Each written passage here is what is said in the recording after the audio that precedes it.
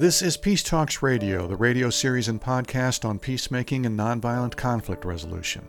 I'm series producer Paul Ingalls, today with Danielle Price. Do you feel like the news is worse and worse every day? And do you find yourself avoiding it more and more as a result? Well, you're not the only one. 2022 data from the Reuters Institute shows that 40% of Americans sometimes or often purposely avoid the news. That proportion has gone up over the last 5 years, which is a trend seen across all countries surveyed. People gave a lot of reasons for avoiding the news, but around a third said it makes them feel worn out and that it brings down their mood. It always seems like so much to process. How can we find some kind of peaceful place with the very real distress that we feel from these very real problems without tuning out altogether? On this edition of Peace Talks Radio, correspondent Danielle Price explores anxiety around the news with three guests who talk about how it may not be the content of the news that's bringing us down as much as how it's delivered. We'll also hear their thoughts about what we can do about it. We'll hear from Dr. Dana Rose Garfen, Assistant Professor of Community Health Sciences at UCLA. With other researchers, Dr. Garfen has looked into how repeated media coverage of crises can cause anxiety and PTSD symptoms, and even cardiovascular symptoms. Dr. Garfen's research has looked at effects of media coverage on disasters like the 9/11 attacks and the Boston Marathon bombings. We'll also be hearing from Janelle Johnson Phillips, Western Region Manager for Solutions Journalism Network, a network of news organizations and journalists that promote solutions-based journalism. Solutions journalism focuses on how people solve the problems that we see reported on so often. But first we'll hear from Eric Deggans, a media critic with National Public Radio. Deggans is NPR's first full-time TV critic and has long covered issues involving race in media. Deggans sees a dangerous shift in media over the last dozen years, particularly in cable news, sowing fear and panic among viewers just to keep them engaged.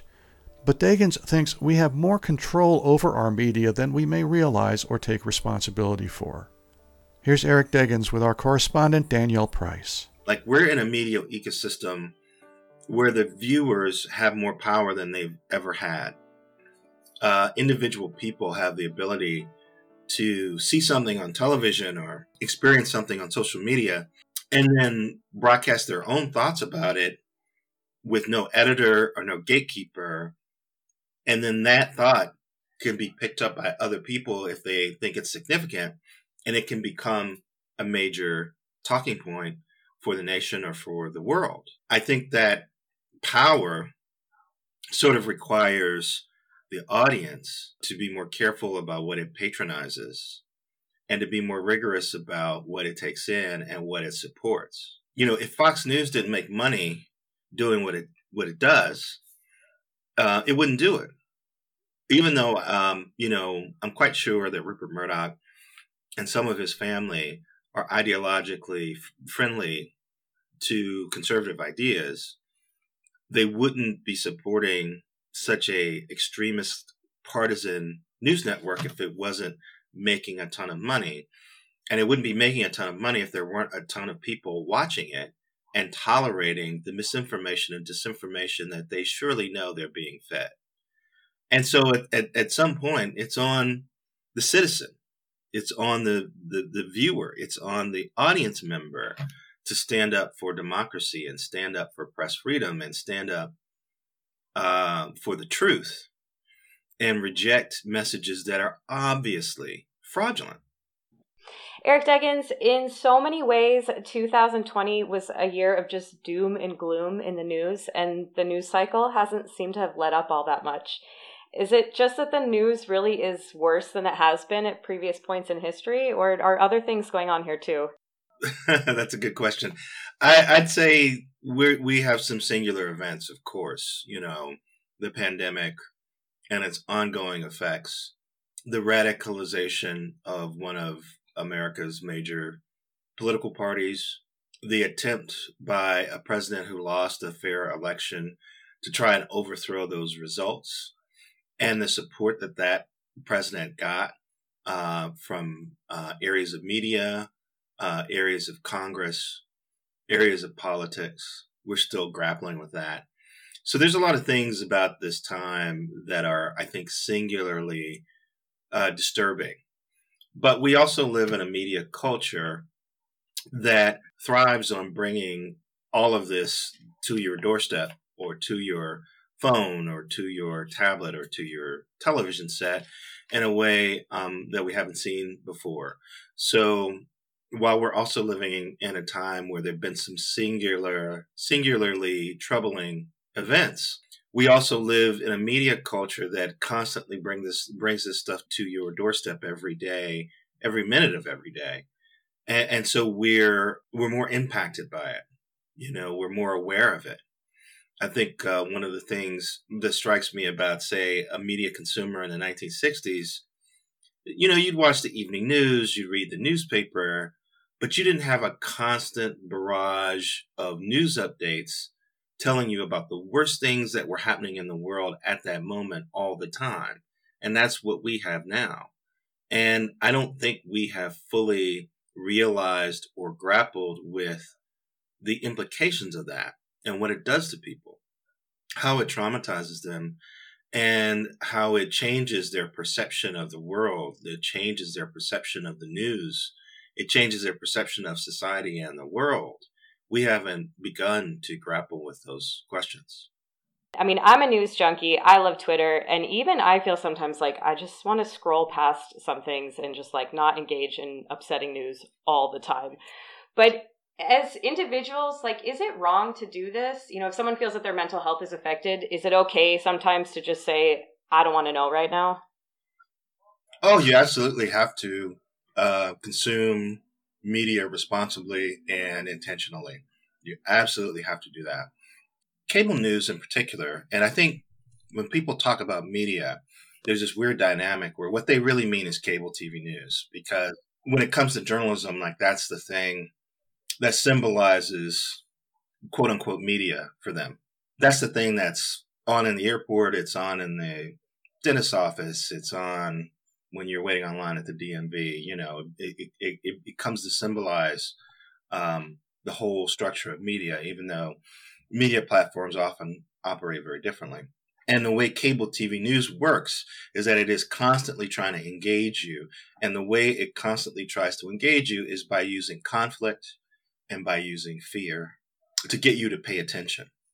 So when you put on Fox News or CNN or MSNBC in the background while you're at work or while you're in the waiting room for some office, you're getting this constant barrage of fear and conflict that you don't even realize is agitating you. And then, you get to the end of the day and you feel like crap about how the world is, and you don't really understand it's because you've been getting this constant barrage of messaging that has been trying to engage your attention by pushing your buttons about fear and pushing your buttons about conflict and pushing your buttons about anger through the whole day. And so, I was constantly telling people when the pandemic was first kicking off and people, were glued to the TV set to find out about, the latest iteration of how things were going in New York or how things were going wherever. I was just constantly saying, dip in until you feel like you know what's going on, and then stop watching it, because it's damaging and you have to learn to limit your exposure to that kind of agitation. Otherwise, you'll walk around sort of depressed about the state of the world, and you won't understand why you feel that way. And the other thing I constantly tell people is that if you think back in history, if you think back to the 1960s. In the 1960s, we had the Bay of Pigs invasion. We almost had nuclear war with the Soviet Union. We had the assassination of a president. We had the assassination of a major civil rights leader in Martin Luther King Jr. We had the assassination of another major civil rights leader in Malcolm X. We had the assassination of RFK when he was running for president. And we had the Vietnam War going on. And we had riots in American cities over civil rights issues. All of that was happening in the 1960s. And as bad as things are for us today, we have not had 4 major American figures in politics and civil rights killed within 10 years of each other. there have been points in America where the daily news has been much worse. It's been much more calamitous. It seemed much more like America was about to go off the rails. But the nation didn't have this pervasive sense that everything was, declining the way it does now, because we didn't have this 24/7 news and media structure constantly bringing the worst of what was happening in the day to our doorstep every day. And so, I find it troubling and surprising that people are looking at what's happening now and they're like, "Oh my God, it's never been worse." And I'm like, really? That's the other thing. We have this media that's delivering all this material to us, and then we have an American public that is ignorant of history. Some of this is a matter of perspective, and some of this is a matter of understanding history, and some of this is a matter of grappling with the effect of our media structure on us, and the ways in which it's encouraging America to kind of eat itself in a way that is horrifying. And people need to understand what's happening, and they need to take some personal responsibility in managing their own media intake, and also, being a good example for others. Because the other thing that happens in our media structure is that, behavior begets other behavior, right? If a lot of people rush to talk about something, then other people will rush to find out about that something, because they know, oh, these people are talking about it and they want to find out what's going on. So if you have a bunch of people who decide to model good media behavior, good media consumption, good media publication in terms of what they put on Instagram and how they interact with people on Twitter and Snapchat and things like that, that can beget good behavior too. But we're reaching a point where, we can't count on the Mark Zuckerbergs and the Jeff Bezoses to do this. We have to do it. We have to do it. Joining us today on Peace Talks Radio is NPR media critic Eric Deggans. Eric Deggans, you mentioned CNN, and CNN recently announced that they were going to cut down on overusing breaking news. Is there a shift happening in traditional media? Is there something that is on the horizon? Well, it's interesting. So I know Chris Licht, the new president of CNN. I met him when he was the executive producer of CBS This Morning. And I got to know him a little better when he was the executive producer and showrunner for The Late Show with Stephen Colbert. And I caught up with him after the White House Correspondents' Dinner this year and talked to him for a little bit about what he had planned for CNN. And I can't quote that because I promised him it would be off the record. But what he told me was completely in line with the way that he's conducted himself the whole time I've known him, which is that, he's somebody who believes that quality journalism can also draw viewers. And his goal is to figure out a way to offer a news product that is journalistically consistent and high quality, but is also a magnet for viewers, that also is that people want to watch. And, CNN in particular, but all cable news outlets from one degree or another have adopted these practices for how they present material that is somewhat cynical to me. And the idea is that we know this stuff is terrible journalistically, but we're doing it because that's how you get viewers, And in particular, Jeff Zucker came to CNN, the guy who preceded Chris Licht. He came to CNN at a time when Fox News was in its ascendancy, and it was posting these monster ratings, and it was crushing CNN's programming. And the problem, the challenge that news outlets face, particularly a more traditional outlet like CNN was when Jeff Zucker came to it, is that when the news isn't full of things that hold people's attention, then it is hard to get people to watch the channel, which kind of makes sense. If you have a news channel that's mostly devoted to reporting the news of the day, when the news of the day is boring, then the channel is boring and people don't watch it. And Fox News figured out, A, they didn't have the money to replicate the really extensive reporting network that CNN has. So they decided to fight CNN and other cable news outlets with opinion. So when the news is boring, people still wanted to hear what Bill O'Reilly thought of the issue of the day. Or these days, Fox's audience still wants to hear what Tucker Carlson has to say about what's going on. And that's a more consistent and steady and dependable source of ratings. So then Jeff Zucker comes to CNN, and this is just my analysis, just my interpretation of what I thought he did. But I think what he did was he came to CNN and he said, okay, number one, we're going to focus on a very narrow band of stories, and we're going to talk about those stories all day. So we'll talk about 3 or 4 or 5, maybe 6 stories, probably 4 or 5 stories that we will talk about, during the whole broadcast day. So even though we're a 24-hour news network, theoretically, and we're supposed to be bringing you the world, we are really only going to talk about the top 3 or 4 or 5 stories that we know our audience cares about. And then occasionally we'll stick in an enterprise report from CNN International that'll talk about something else. But for the most part, that's what we're going to do. Then we're also going to amp up the conflict and the sense of urgency. So we're, every iteration, every, small progression in a news story is going to get the breaking news tag. And so any permutation in the story, breaking news, breaking news, breaking news, even if it's something that isn't necessarily defined as sort of, you got to know about this breaking news. We're going to put that tag on it because it amps up the urgency and it makes you feel like you have to pay attention.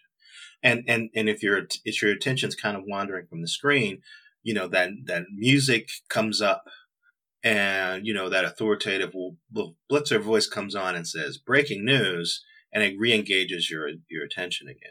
And so now the question is, with Chris taking over and kind of dismantling that approach and saying, we're only going to use the breaking news tab when it seems like it's actually breaking news.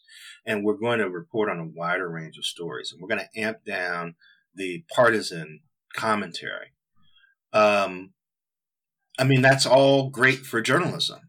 But what will that do to the ratings? And will people pay attention to CNN anymore without all of that stuff that they were doing to try and attract people and hold on to them? It's kind of interesting too, because I feel like, even, breaking news, push notifications from like the New York Times, the Washington Post, the traditional print media are starting to use that method a lot more as well. And I wonder, if CNN is able to successfully shift, how that is going to impact the media landscape at large. I don't know. I don't think the changes that CNN is doing are going to have a lot of impact on what the New York Times does, at least not in the short term.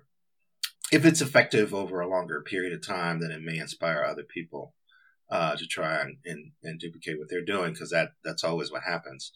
But, the challenge for media outlets is it's an attention economy now. Everybody is competing for the audience's attention, breaking into the consumer's media ecology and getting them to make you a part of their regular information habit.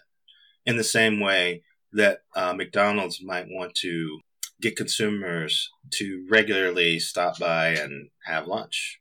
So they have a bunch of locations everywhere, so they're always close to where you work, and they have a menu that's the same from restaurant to restaurant. You know exactly where you're going to get when you go to a McDonald's. So wherever you are, if you decide that's what you want, you can depend on getting it the way that you remember it. So that's what's happening now with news and information, and I don't know that that's a bad thing. I think that what that's about is giving the consumer as much control and as much information and as much access as they want. But the overall impact of, signing up for alerts from the Washington Post and the New York Times and CNN and NPR and Fox News and on and on and on means that, in any given day, an average news consumer is inundated with notifications. And again, these are notifications that tell you about the sort of the most extreme things that are happening in the world. So you're constantly getting all this information about, shootings and natural disasters and, calamities and, political problems. And, Yeah. the news is not filled with, here's the 50,000 planes that landed safely today. Right. Right. Right. What is news is the one that maybe didn't. Thank you, Eric Deggans. Is there anything else you wanted to add before we turn off? I mean, one of the things that I think people want is they want a quick solution, and they want a quick solution that can be implemented by, a decisive leader, or a company changing what it does, or an industry deciding to change. And, that's not, I don't think that's what's going to solve a lot of our problems with media. What's going to solve a lot of our problems with media is if the audience changes. The audience has to stop responding to some of these things that media does and politicians do to galvanize support and galvanize audiences. People have to choose to reject that stuff. Thank you so much. This was a really good conversation. I really appreciate you taking the time today. That was NPR media critic Eric Deggans, and you can hear Danielle Price's entire interview with Deggans at our website, peacetalksradio.com. That's peacetalksradio.com. Up next, we'll hear how repeated media exposure to distressing events can affect not just our emotional, but also our physical health. Dr. Dana Rose Garfin up in a moment after this short break.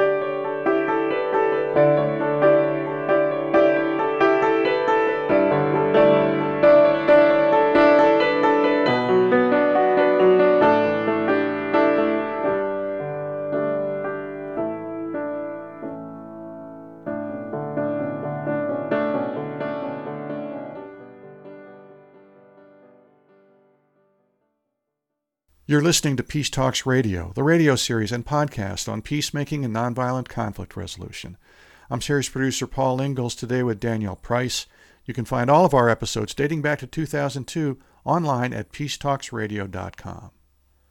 When events like September 11th or the Boston Marathon bombings happen, the direct victims and their loved ones aren't the only ones affected. We're all impacted to some extent by collective trauma. But our next guest says obsessively following news coverage of these events can really increase the likelihood of having post-traumatic stress symptoms yourself, and even cardiovascular symptoms. Psychologist Dr. Dana Rose Garfin and colleagues found that repeated exposure to traumatic event through news coverage can actually cause more stress than being directly involved in the event. We'll hear Dr. Garfin talking with our correspondent, Danielle Price. All right, so the research that my colleagues and I have been doing has explored the relationship between media exposure to collective trauma. And when we think of collective trauma, we can think of large-scale events that impact the populace broadly through both direct means as well as indirect means, which is if you knew someone that was close to the event, or through the media. And we have found in a series of studies that media exposure is a particularly potent predictor of distress symptoms. And that includes symptoms of post-traumatic stress disorder. And importantly, that's symptoms of post-traumatic stress disorder, not necessarily post-traumatic stress disorder. We've also found that exposure associated with symptoms of anxiety and depression. And media exposure has also been associated with long-term physical health ailments, such as increased risk of cardiovascular disease. And could you talk a bit specifically about the research that you and your colleagues conducted on Americans' reactions to the 2013 Boston Marathon bombings? Yes. So in the study of the Boston Marathon bombings, we assessed people who lived in Boston, who lived in New York, because those folks had, many of them, been exposed to the 9/11 terrorist attacks, as well as people from across the United States. And what we found was that individuals who were exposed to high levels of media coverage of the Boston Marathon bombings exhibited higher levels of acute stress disorder. And acute stress can be thought of as early symptoms of post-traumatic stress. So the symptoms are very similar. You have re-experiencing symptoms. You might have memories of the event, flashbacks, nightmares, and so forth. Even people who had only been exposed through the media, if they had experienced extremely high levels of media exposure, some of them reported higher distress than even people who were at the event. Oh, wow. That's really interesting. I wouldn't have thought that that would have been the case. It seems very counterintuitive.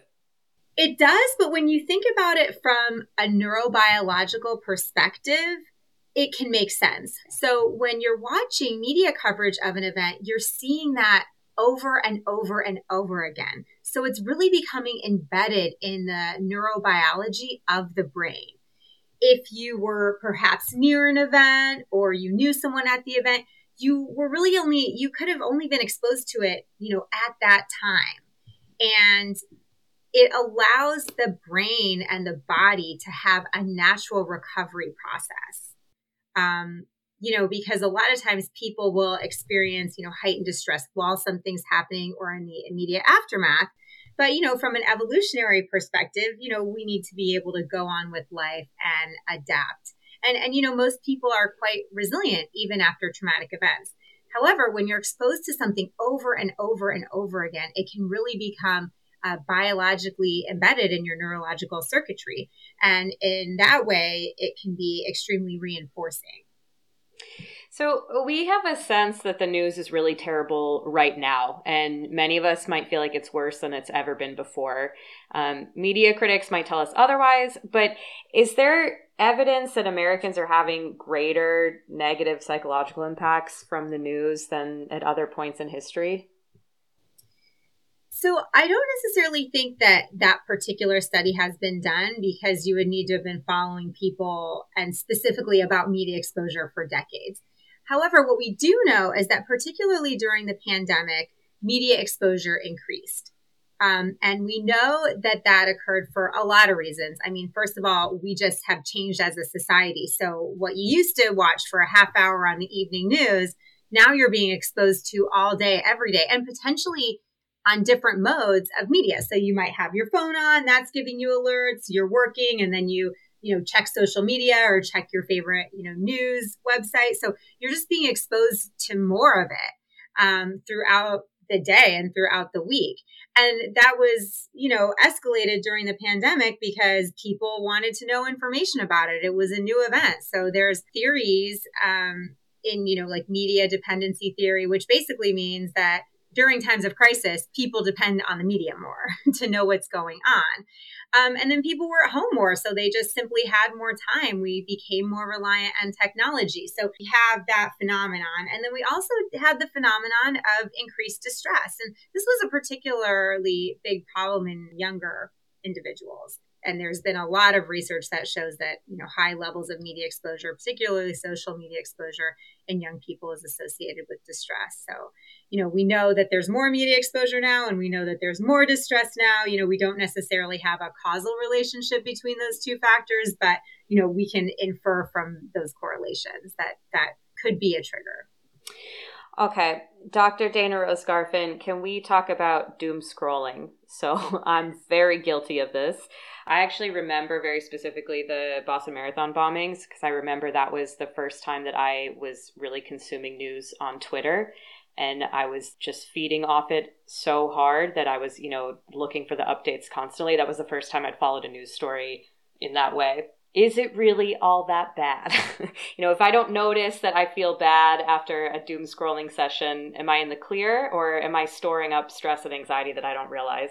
So there's a lot of variability between people, right? So, I mean, some people are just naturally more resilient to stress, and some people are naturally more susceptible to negative physical and mental health outcomes from stress exposure. This can also relate to other things that are going on in one's life or things that had happened in the past, right? So if your life's going pretty well and you're following a news story, you might not be as distressed by it. If you are experiencing a lot of personal stress, perhaps related to something like the pandemic or a divorce, or you're in a relationship with a lot of interpersonal violence, or you're having financial struggles or other types of things in your life, you might be more susceptible to negative impacts of doom scrolling or the media. So, there's just a lot of variability that occurs, within someone's life and just kind of dispositionally. However, we do know that on average, over time, when people are exposed to more media coverage of an event, they tend to exhibit more distress. We would kind of recommend that people limit their doom scrolling, also knowing that it is designed to be addictive, right? So people design these apps, they design these websites to keep people engaged. So, once you get involved in reading about something, it can be really hard to turn it off. You get updates on your phone dings, you go to check a text message, it's a news update. And it's a news update about a story that you're interested in and that you've been following. So it can make it really hard to pull back from that. And on the flip side of that, so again, I'm a news junkie and I really do enjoy following the news very intensely. And even I feel lately, like sometimes I just want to scroll past some things and not engage in upsetting news all the time. Is it wrong to do that? I mean, isn't it kind of a luxury to be able to ignore the news? Well, I think there's a pretty big difference between repeated exposure to disturbing news coverage of an event and staying informed about what's going on in the world. We also know from research that my colleagues and I have done that repeated exposure to disturbing images of an event is also associated with higher distress responses. So it's not just how much media you're consuming, but it's what you're consuming. And you can think of, does watching that same horrifying image of the pregnant woman, who ultimately died being carried away from the hospital in the Ukraine during the Russia-Ukraine war. I mean, does that really provide you any new information by watching that image over and over again? There's certainly other ways to educate oneself and stay informed about, a geopolitical crisis, what's going on, the history behind it. If someone's really interested in learning about that could serve to help inform you more without necessarily being more psychologically distressing and potentially creating negative impacts on your physical and mental health over time. Today on Peace Talks Radio, our guest is Dr. Dana Rose Garfen, Assistant Professor of Community Health Sciences at UCLA. So, Dr. Garfen, are there healthier or better ways to consume news? You mentioned that graphic images might have a stronger impact. Are there other ways that the average person should try to change their news consumption habits to protect their psychological well-being? Yeah, so, and this could be a little bit of a controversial thing to say, but I think it's really important where people are getting their news from as well, to try to find news reporting that is perhaps not as sensationalized, not as angry of a tone, and, not necessarily showing disturbing images over and over and over again. So again, I think there's a lot of ways to learn about what's going on in the world besides sensationalized and distressing media coverage of an event. So, trying to pick sources that, are not as sensationalized, are not as likely to expose you to disturbing images of an event, as well as mindfully limiting your time, right? So, you could think, what did people used to do 30 years ago? They watched the evening news for a half an hour, or they read the paper in the morning. So going back to that time and saying, I'm going to read the news for 20 minutes in the morning, or I'm going to listen to one podcast a day on my way to work, or I'm going to listen to NPR on the way to work, and that's it. I think that really could help people because, again, when in our research, we didn't necessarily find that low levels of media exposure had the same effect as high levels. So, certainly we even found that people who watched just half an hour or so forth, they really weren't as distressed as these people that were watching hours and hours and hours of coverage. So I think both limiting your time and judiciously choosing what you expose yourself to could serve to help you stay informed without these negative physical and mental health impacts that we have seen. Is there anything that I missed or anything else that you wanted to add? Well, what's really interesting is also where you're getting your news media from can have an impact on what you do with that information. So my colleagues and I showed that people, for example, who were getting their news from traditional media sources during the COVID-19 pandemic were more likely to take protective behaviors than people who were getting their news from social media. And we also found that this finding replicated when you're thinking about hurricane preparation behaviors. So if you're getting your news from traditional media sources, you're more likely to take protective action to protect yourself from a threat than if you're getting more of your news from social media. And do we know why that is? Is it that the information is better? That study, we didn't necessarily look at the content of what people were exposed to. We just looked at the source. You could theorize that on social media, people are getting a lot more conflicting information. And research that my colleagues and I did in the aftermath of the COVID-19 pandemic showed that conflicting information in particular was more distressing. When people are getting different types of information telling them different things to do or not do, that could create more distress and also make it less likely that they're going to take protective actions that could improve their health and well-being.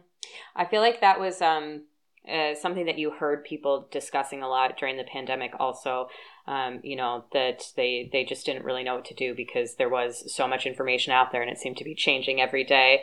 And it seems like also that did depend quite a lot on where the information was coming from. And if it was information coming from the CDC versus what people were seeing on Facebook, there was a very big difference.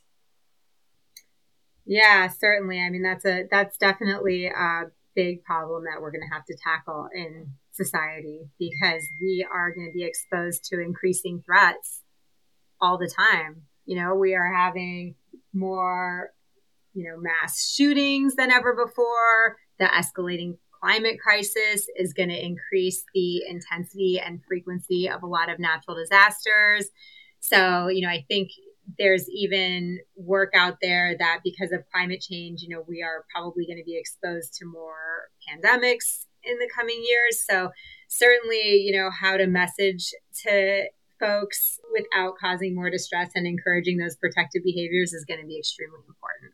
Yeah, because I feel like also, even in media that is not sensationalized and is fairly straightforward reporting, when the news itself is just quite distressing, it seems that it's going to have an impact regardless. I would really encourage people to check in with themselves, sort of like what you were saying, and see how they're feeling after they watch the news and, to choose wisely about where they're getting their information from, what they're being exposed to, and, also to take time for self-care during these times of uncertainty and social upheaval. Thank you so much, Dr. Garfin. It was really great to speak with you today. I really appreciate you taking the time. You can find links to Dr. Garfin's research at peacetalksradio.com. That's where you can also hear Danielle Price's full extended interview with Garfin, peacetalksradio.com.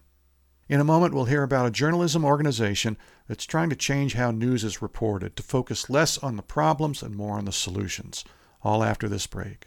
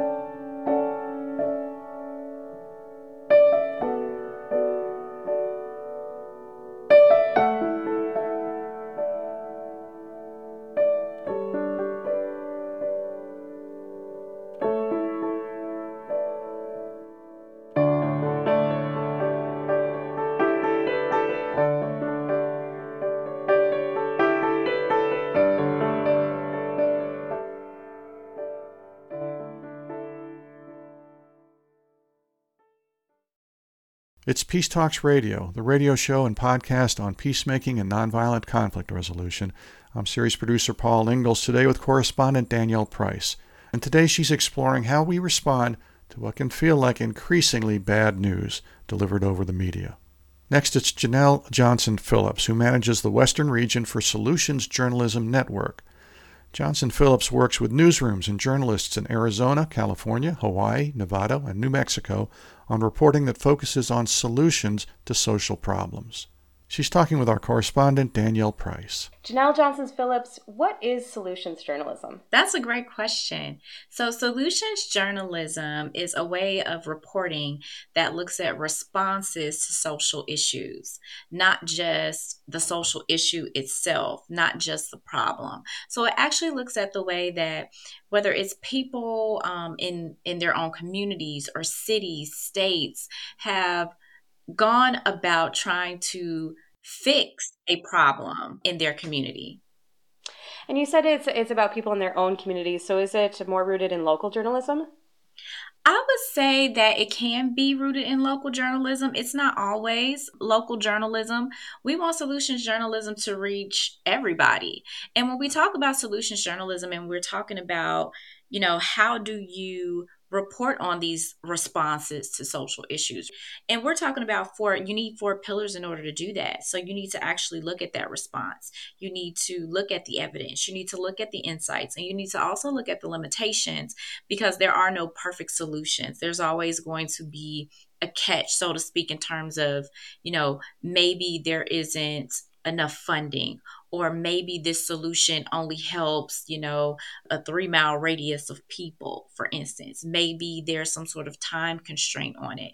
So we know that while the solutions to these social issues are great, they are not the end all be all sometimes. And is this a new concept? How did it come about?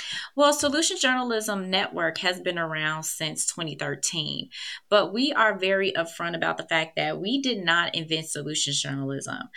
Solutions journalism, or stories that focus on solutions, they've been around for a very long time. People have always been interested and deeply invested in what's going on in their own communities. What are, officials, representatives, what are they doing to try to fix issues within their communities, within the state?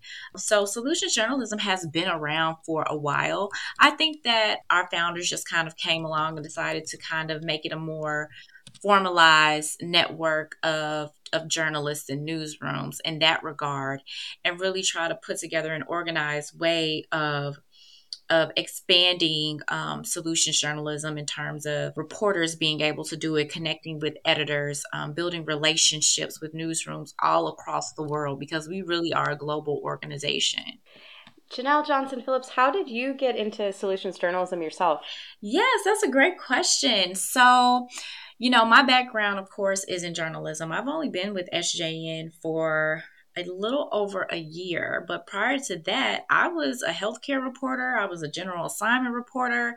I've done communications work with a disability rights organization. So my whole thing with my journalism background, at a certain point, I decided that I really wanted to focus on the African American community in my storytelling. And oftentimes, it's an underrepresented group, or unrepresented group. Sometimes it's a misrepresented group. And so I really wanted to embark on this journey of trying to do my part in order to change that. And so I think the kickoff for me was in 2014. I was working at Louisville Public Media. And 2014, I think I started working there. Yes. And I ended up doing this 4-part series about the Heckler Report. And the Heckler Report came out in the 80s, and it was the first report that looked at minority health in the United States. And so it had all of these recommendations for how to improve health outcomes. And so, the Affordable Care Act was a new thing then.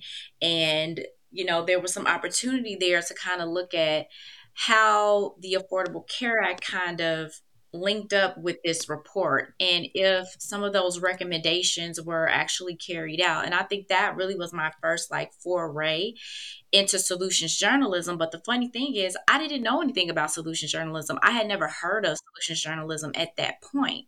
And so, when we talk about solutions journalism, Solutions Journalism Network didn't invent it at all. There are a lot of journalists out there who do solutions journalism, or what we like to call solutions adjacent work, because maybe it doesn't hit all of the 4 pillars that we've outlined, but maybe it covers 3 of them. You know what I mean?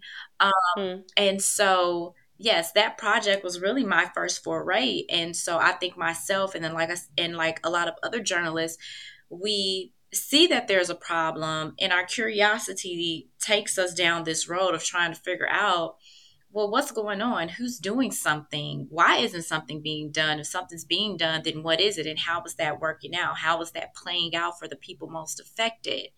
And so I think that, again, for myself, I just kind of stumbled into it. Okay, so you kind of realized that you were doing solutions journalism, and then that led you to the network. Yes. Yeah. Oh, that's interesting.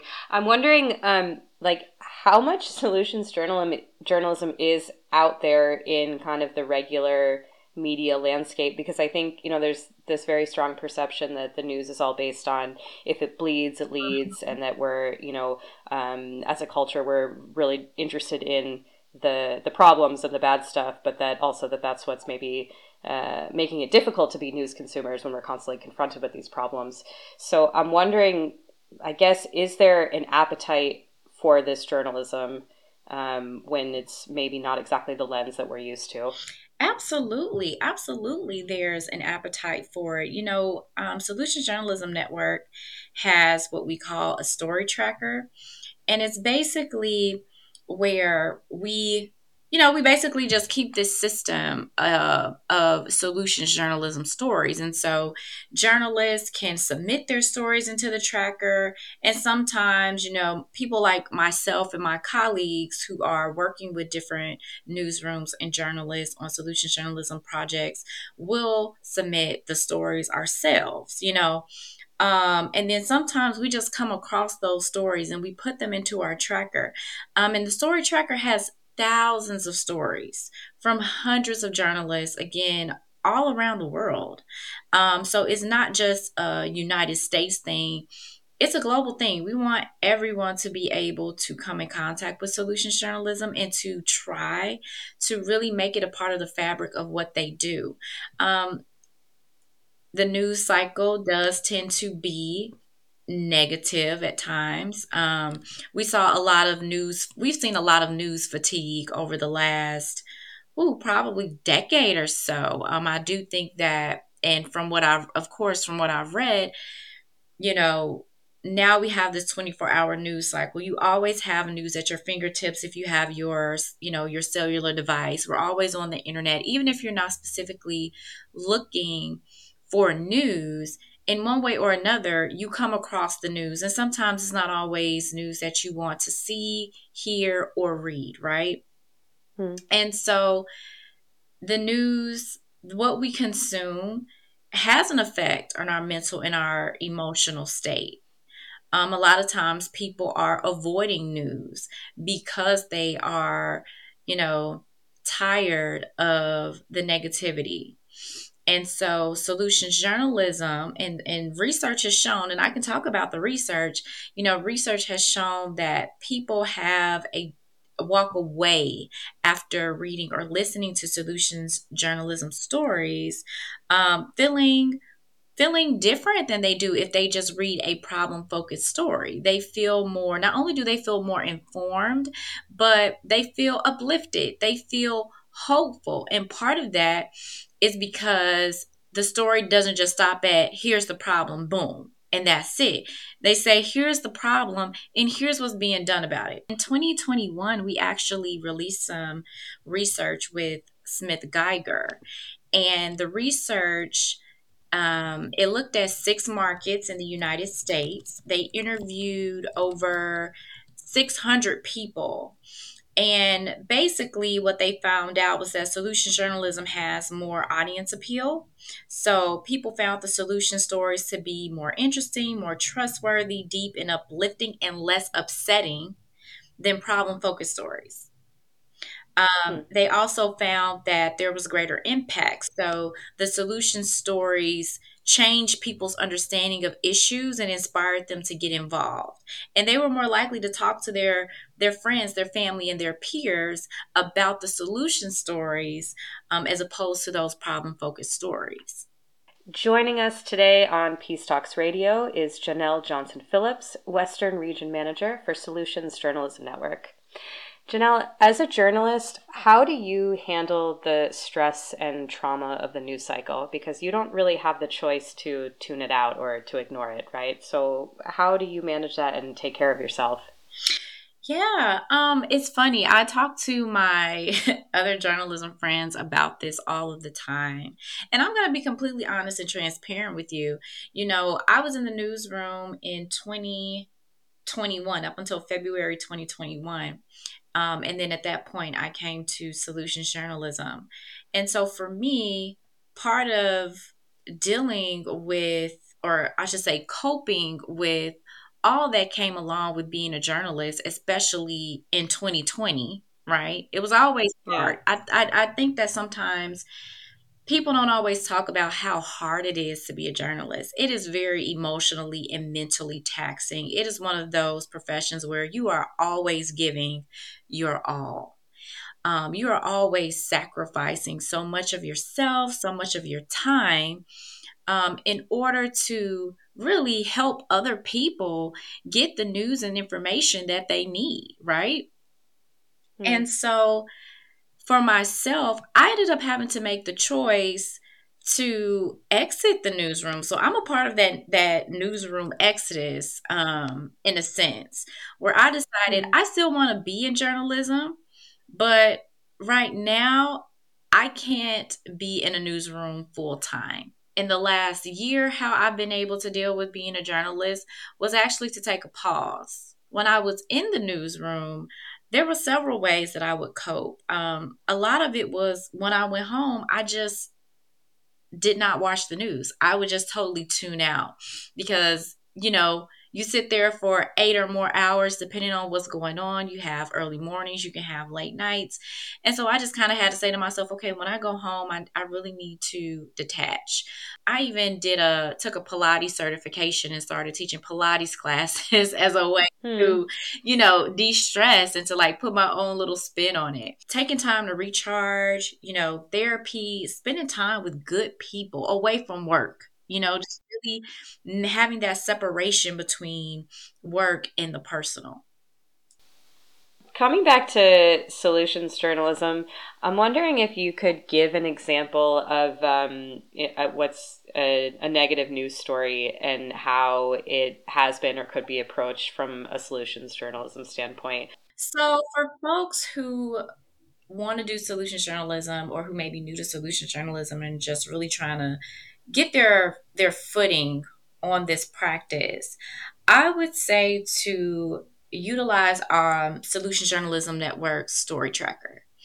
Again, the story tracker has thousands of stories on a number of different topics. So if you go to the story tracker and let's say you type in gun violence prevention, right? Because that's a topic, obviously, that's a very tough topic to cover. One, because here lately, it seems like we're having some sort of mass shooting every other day. Not every other week, not every other month, every other day, there seems to be another mass shooting. And so journalists are covering those around the clock. And that becomes it's stressful. It's already distressing to know that happened, and then you have to be on the ground covering it in some shape, way, or form, whether you're in the same city or on the other side of the country. So I just did a quick little search for gun violence prevention in the story tracker. I found a story in our tracker It's from ABC News. It's entitled Lessons from a Violence Interrupter as Shootings Continue to Ravage Chicago. The story talks about how this violence interrupter model started in Chicago in 1995 and how over the last 15 years it's been adopted by major cities across the country. Marcus Mitchell was a star basketball recruit, but the allure of fast cash and street life, his environment, never allowed him to realize his potential. Those failures fuel his work today. I made bad decisions that led me to the streets. Thank God I turned my life around. And now I'm in the community helping the kids not make the mistakes that I made. Programs like these are taking shape around the country, from Baltimore to New York. President Biden showed... So when we're talking about something like this, part could be seen as that insight part of a solutions journalism story, where it's giving you that context, it's giving you that background, it's telling you that this isn't something that's just happening in Chicago, it's happening in other places as well. And then the story takes the opportunity, even poses the question, but has this approach worked? And then it's going to take you through and answer that question for you. Going to the story tracker, you will find so many examples on so many different topics, whether it's gun violence, climate change, it could be Black maternal health, for instance, in different ways that whether it's, people, communities, organizations, city officials have gone about trying to alleviate or fix that problem. And what about for regular news consumers, people who just want to read more of these stories or listen to more of these stories? What would you suggest? I would suggest that they go to our website and go to that tracker because, the fact of the matter is most of the news that's out there is going to be problem-focused news stories. It's not going to be solutions journalism. It's not going to be solutions adjacent either. It's really going to focus on the problem. There are very few newsrooms that even have solutions journalism beats. One of the newsrooms in my region that does have a solutions journalism reporter is the Arizona Daily Star. And so if people are interested in consuming solutions journalism stories, they are going to have to go to those news organizations that are making it a point to do solutions journalism stories. Going to our story tracker will give you all of the solutions journalism stories that are on our radar from around the world. You can find a link to the Solutions Story Tracker and to the research mentioned by all of our guests at peacetalksradio.com. That's also where you can hear Danielle's complete interviews with our guests.